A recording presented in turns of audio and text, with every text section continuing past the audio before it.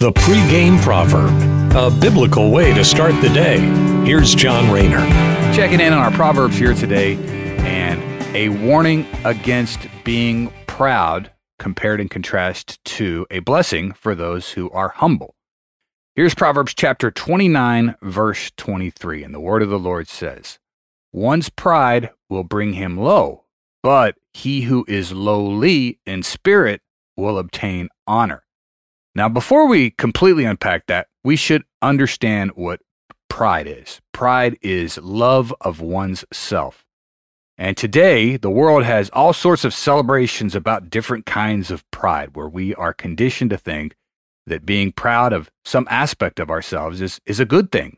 We foolishly base our entire identity around some particular aspect of ourselves, whether it's a football team, our ancestry, our genders, even our age. And society tells us that we should celebrate those things. We should embrace those things, but that's not the right thing to do. We should remember what pride really is.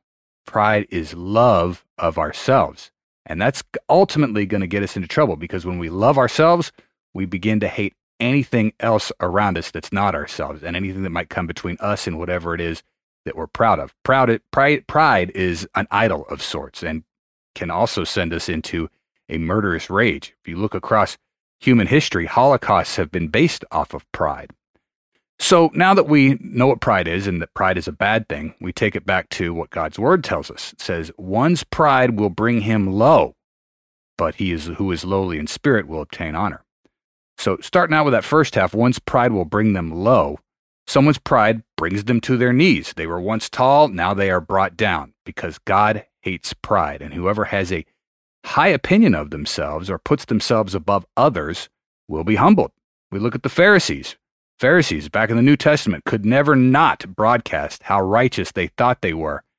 And then, just as Jesus told us, their whole temple wrecked by the Romans in the year 70 AD.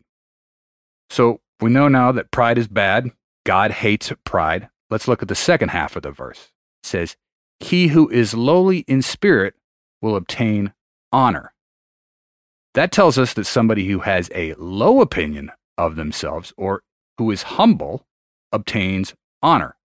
And if we look back at the Sermon on the Mount, where Jesus in Matthew gives us the Beatitudes, he talks about loving our enemies, loving our neighbors as ourselves, gives us the Lord's Prayer. The very first thing that Jesus says in the Sermon on the Mount, he says, "Blessed are those who are poor in spirit." So that's very important. That's the first thing Jesus says in that whole sermon. What does being poor in spirit mean? It means having a low opinion of ourselves, with specific regard to sin, knowing that we are born sinners. We, on our own, cannot get anything right. And when we realize that, we understand the only way we can come close to getting it right is through the only person who was without sin, Jesus. But we cannot fully understand nor worship Christ until we first understand our sinful nature, which takes us back to today's proverb.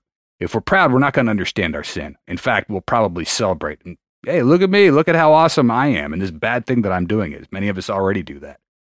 But if we are poor in spirit, that stops us from being proud. And that is how we are able, as humble sinners, to come to Christ.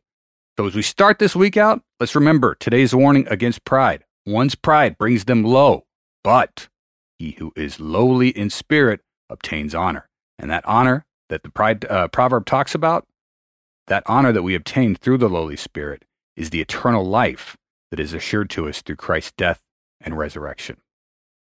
Thanks for listening. Have a great day. Take care, and God bless. The pregame proverb with John Rayner. Look for it on all podcast platforms and have it delivered to your smartphone. The pregame proverb. Proud partners of The Bar, the Biblical and Reformed Podcast Network.